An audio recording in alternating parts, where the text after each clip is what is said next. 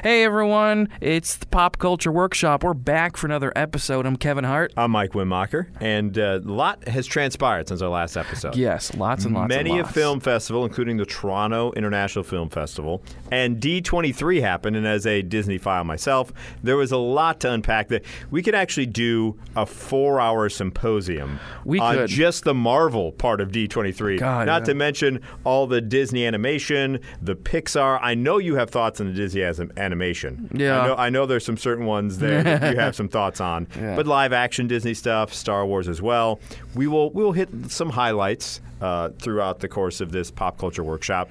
But we'll start with the Toronto International Film Festival. I got a chance to talk with Eric Davis, who was there.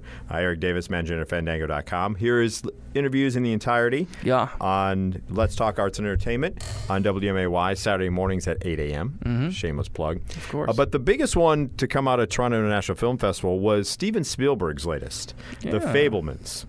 And apparently this is almost semi-autobiographical for Steven Spielberg.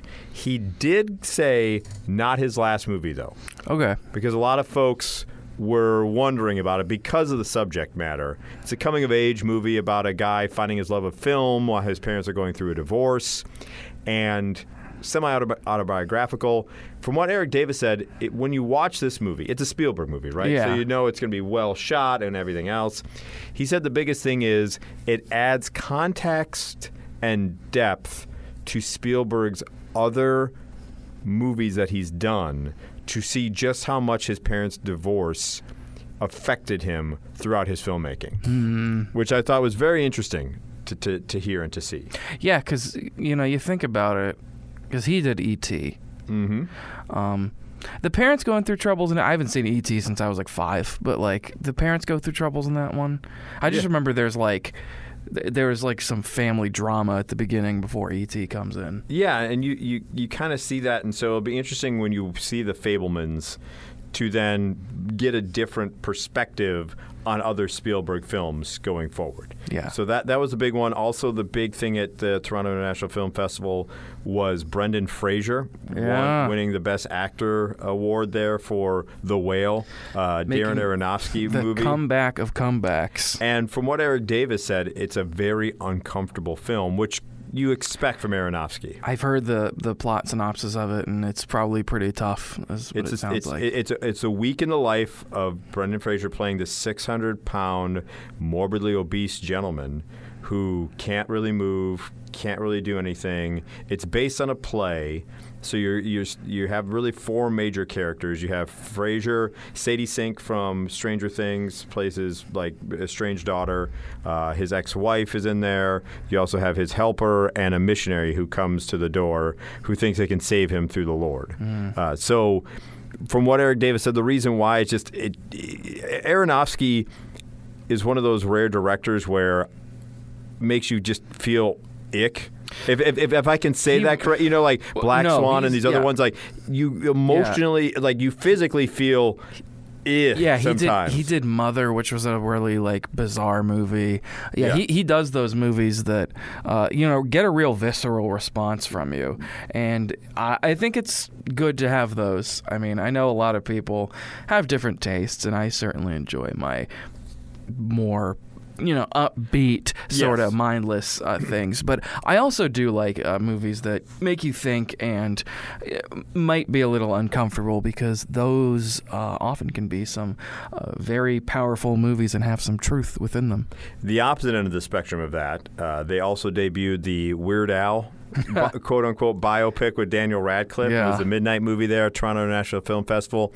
And in true Weird Al form, it's a parody of biopics. Oh absolutely. There's a long-running joke of a long-running romantic relationship between Weird Al and Madonna.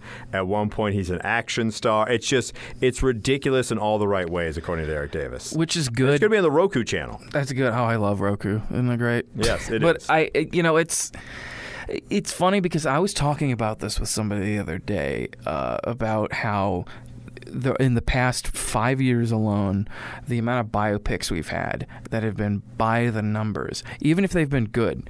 Bohemian Rhapsody and Rocket Man, you can draw parallel lines between those two movies with their plot points and how everything ends up.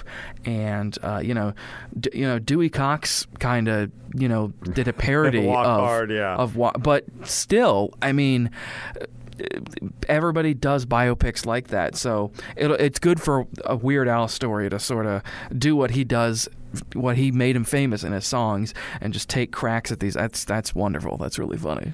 So we moved from the Toronto International Film Festival, and there was other ones. I think Mendes's new movie was shown.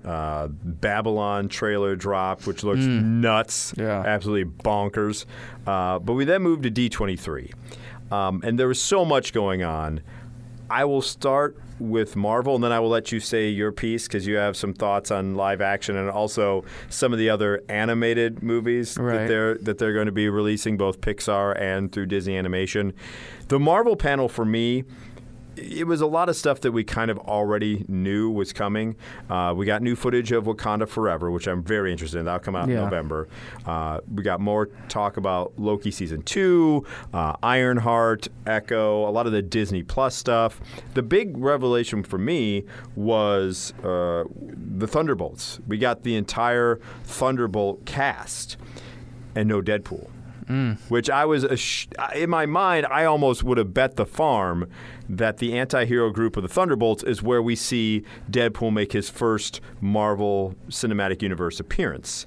But still Bupkis on Deadpool. And I kind of understand maybe not D23 because it's going to be R-rated and it's Marvel's first R-rated foray. I still would like to at least see a teaser of that. We also got a little bit of the Marvels as well, the Marvel team up. The Thunderbolts, I was interested in. They're bringing back David Harbour as Red Guardian, which I loved him in Black Widow. Black Widow's sister is going to be in it. Taskmaster, Ghost from the Ant-Man and the Wasp is in there. U.S. Agent, which is the Captain America, Wyatt Russell's character. Sebastian Stan, Winter Soldier, is going to be in the Thunderbolts as well. So pretty diverse and interesting cast. And it's good to see a team, right, come back, because we don't have the Avengers anymore, but it's good to see a team come back. And those are some of the big takeaways from the Marvel panel from D23. If I missed anything, there was so much to go through. I apologize. There was so much to sift through there. Yeah. They laid out basically, as they tend to, their entire plan for the next couple of years. Yeah. Before we leave Marvel, and I let you get to kind of your thoughts on some of the D23 stuff and the animated wise, I will say She-Hulk, Attorney at Law. If you're not watching it, you're missing out. I am missing out. You show me some clips of it, and I've heard nothing but how funny it is. And it is so decidedly. Oh, by the way, before I continue on with that, I will be flamed in the comments area if I don't mention the other big announcement from D23 Marvel was that Matt Shankman, who directed WandaVision, will be directing the new Fantastic Four. So, got to get that out there before everyone's like, but what about this big news? Okay, so we got that covered. But She-Hulk Attorney at Law is funny. Like, it is irreverent. It is way better than I ever expected. And it brought in the first drunk person into the Marvel universe. Well, I take that back. I don't know. Because you had Thor was a little drunk at times. But the character of Madison, who calls Wong, the Sorcerer Supreme, Wongers. Yeah. If you've not, I don't want to spoil more than that, but if you've not seen episode 4 of She-Hulk Attorney at Law, do yourself a favor, watch the series. They're only a half hour at a time, 30, 35 minutes. They're an easy watch. That's good. Get through it, and people are wanting a Madison and Wongers like Disney Plus offshoot show, and I'm here for it. Like a sitcom. Yes, I am here for it. Even more, I am here for it. So definitely can't recommend She-Hulk Attorney at Law enough. Yeah, good. Well, I need to catch up on it then. You do. So D23, you had some thoughts about some of the now live action. It seems everyone, and I've not watched it yet, but it seems like everyone has had high praise for the Little Mermaid trailer. Most people have. Halle Bailey, who is playing Ariel, sings part of the "I Want," part of the "Somewhere That's Green" from Little Shop of Horrors, but somewhere that's wet, as Alan Menken once called it, the part of your world, and does a great job singing it. And there's. Since she's black, there's of course all sorts of backlash online from the usual suspects. But this is what I gotta say about these live action Disney remakes. Their Disney lineup is damn near every single one of them is either a prequel or a remake, and I know they gotta do that to keep the rights, but. I mean, I read a review and listened to a review of the new Pinocchio movie, and they're like, this is the exact same movie, but they took out the beer and the cigarettes, and it's part of its live action. I've not watched it yet. That dropped as part of Disney Plus Day last week, the new Pinocchio. Yeah. And we discussed in a previous episode of Pop Culture Workshop of a Zemeckis and Tom Hanks movie not going to theaters at all, going straight to a streaming service is an interesting choice. Yeah. And it seems like that's why. It hasn't really gotten high regard. No, because there isn't really, it doesn't sound like there's really much to it other than a remake of Pinocchio, which people will like. I've heard people say, "Oh, it's it's fine, whatever." I haven't heard, and I feel that way. It'll be interesting to see where they take. For a majority of the live action remakes, I guess part of it because I wasn't as tied. While it was in my wheelhouse and of my generation, I wasn't as big a Disney fan back then. I wasn't a fan of Aladdin didn't mean much to me. Beauty and the Beast, those aren't films I watched. Yeah. Because I was too old as a boy. That wasn't what I watched. So watching them now in a live action, I have a sense of a point of reference because my wife is I've watched them with her and stuff, and they're fine movies, the originals, but they're not as sacred to me. So it's not much of a front to me to have these live remakes, and for the most part, I think they did a fine job. I enjoyed Aladdin. I thought that was fine. Aladdin and Jungle Book are probably the two ones that are good, and Aladdin's only kind of okay-ish. I mean, Aladdin's the one that I Beauty grew and up the with. Beast, I didn't have a problem with. Beauty and the Beast is kind of bad. That's I didn't have a problem with it. I'm not as I say that as in I know there was a lot of effort that went into it. I always when I bring up these big studio movies that cost millions and millions of dollars, obviously I can't do CGI and I can't make $1 million movie, but when you take these animated characters, and I had this discussion with the Lion King remake. Lion King came out the year I was born, so that is my generation. We love that movie. And the Lion King remake is a shot-for-shot remake, except it's CGI sort of live animals. action, Yeah. but the and animals. you're going to get more of it. Animals don't have any I know they're going to make a Mufasa movie, and the animals have no expression except their regular face. But you look at videos of animals in the wild, and they have expressions when stuff happens, and it's just. I'm not a fan of it, and I know it's the safe, easy thing to make money for Disney to do all this, but they could do so much more. I mean, look at The Princess and the Frog, which they made 11-something years ago. A great film. A great film. One of their better Disney princess films. They're even finally getting rid of Song of the South, Splash Mountain. It's going to be rethemed to Tiana's Bayou Adventure. Yeah, which makes more sense on a log flume. And I think, exactly. I think Moana has done well. Yeah. I was surprised at D23 we didn't get a Frozen 3 announcement. I don't know where they further that story, but they put all of those cast members into the Disney Legends. Yeah. But they are going to have a Mufasa prequel as far as their animated goes. Yeah. Strange World looks interesting. That's an original. They have a couple original Pixar movies coming out as well. They also have an original Wish, which is going to be the origin story of the wishing star. That goes over the logo. Yeah. So that's going to be one of the ones. Interesting to see what they do with that. I heard. I just saw a tweet that was they just want to have copyright intellectual property over the logo. That's all Which they kind of already do. Which they do. And but the other one is Inside Out 2.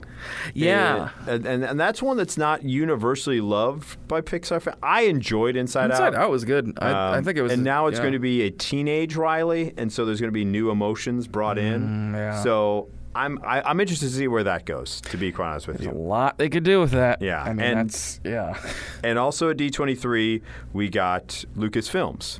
Yep. And so we have Andor coming out next week. So we'll give you more that is next week. Yeah, we'll give you more of our thoughts about that when we actually see it.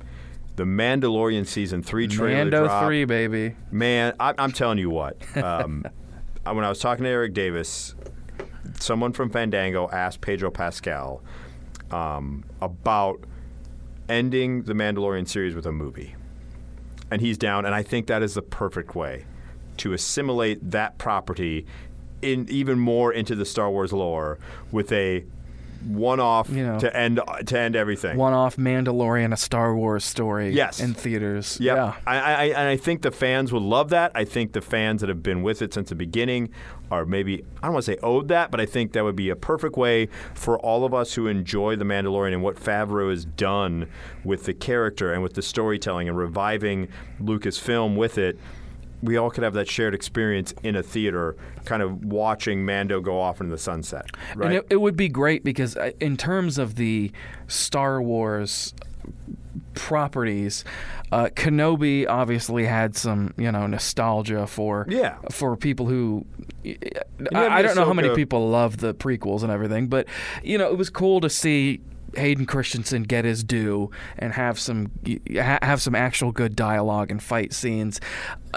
And, people had their opinion. I thought Rogue One was pretty good. Solo was decent. But it seems like Mandalorian, and even the Boba Fett series was fine, but it seems like The Mandalorian is the most universally loved Star Wars property among fans. Yeah. Even in the Boba Fett series, there was an episode and a half that was just of The Mandalorian. And it was like best. That was the best episode in Boba Fett. Right, exactly. So it is a beloved character.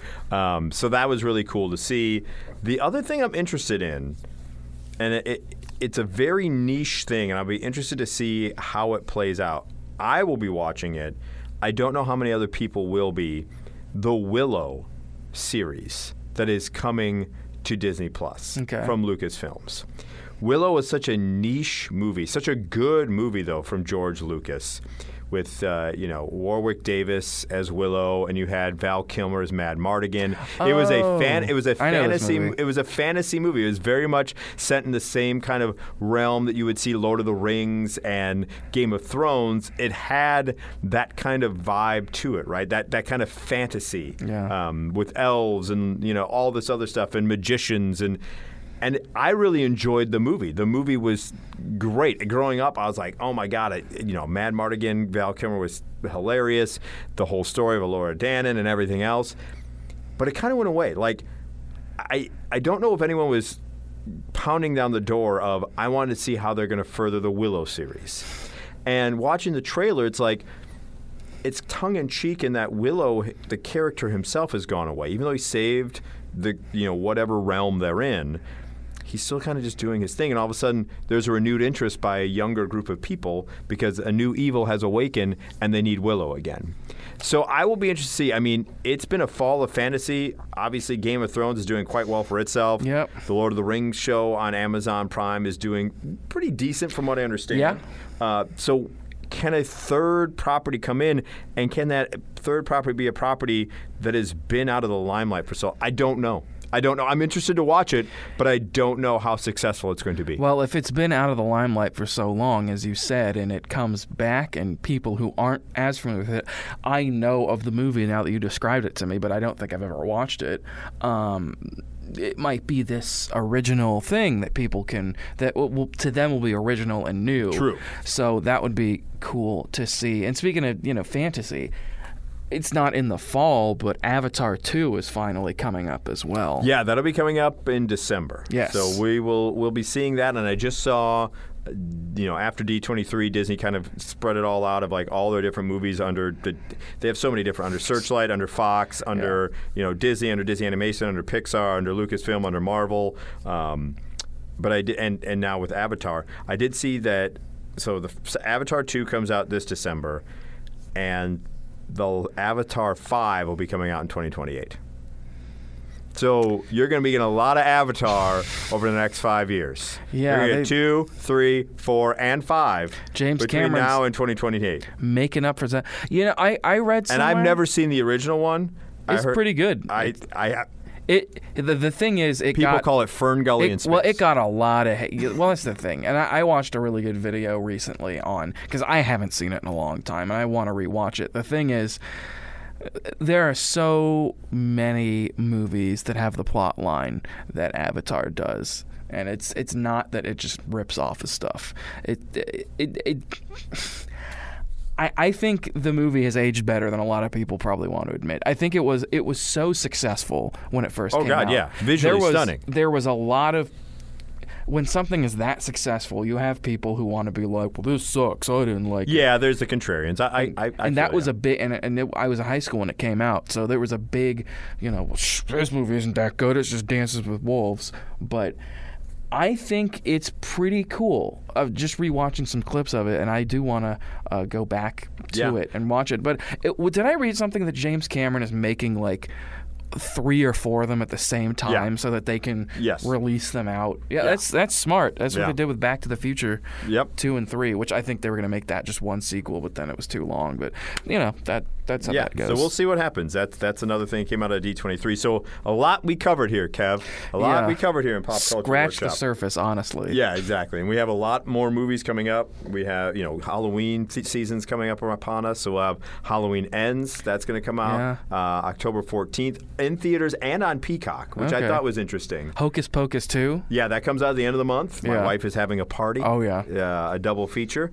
So we'll have that to discuss. So a lot still in the pipeline. It always ever changing in the world of entertainment. And that's the kind of updates and discussion you get on the Pop Culture Workshop.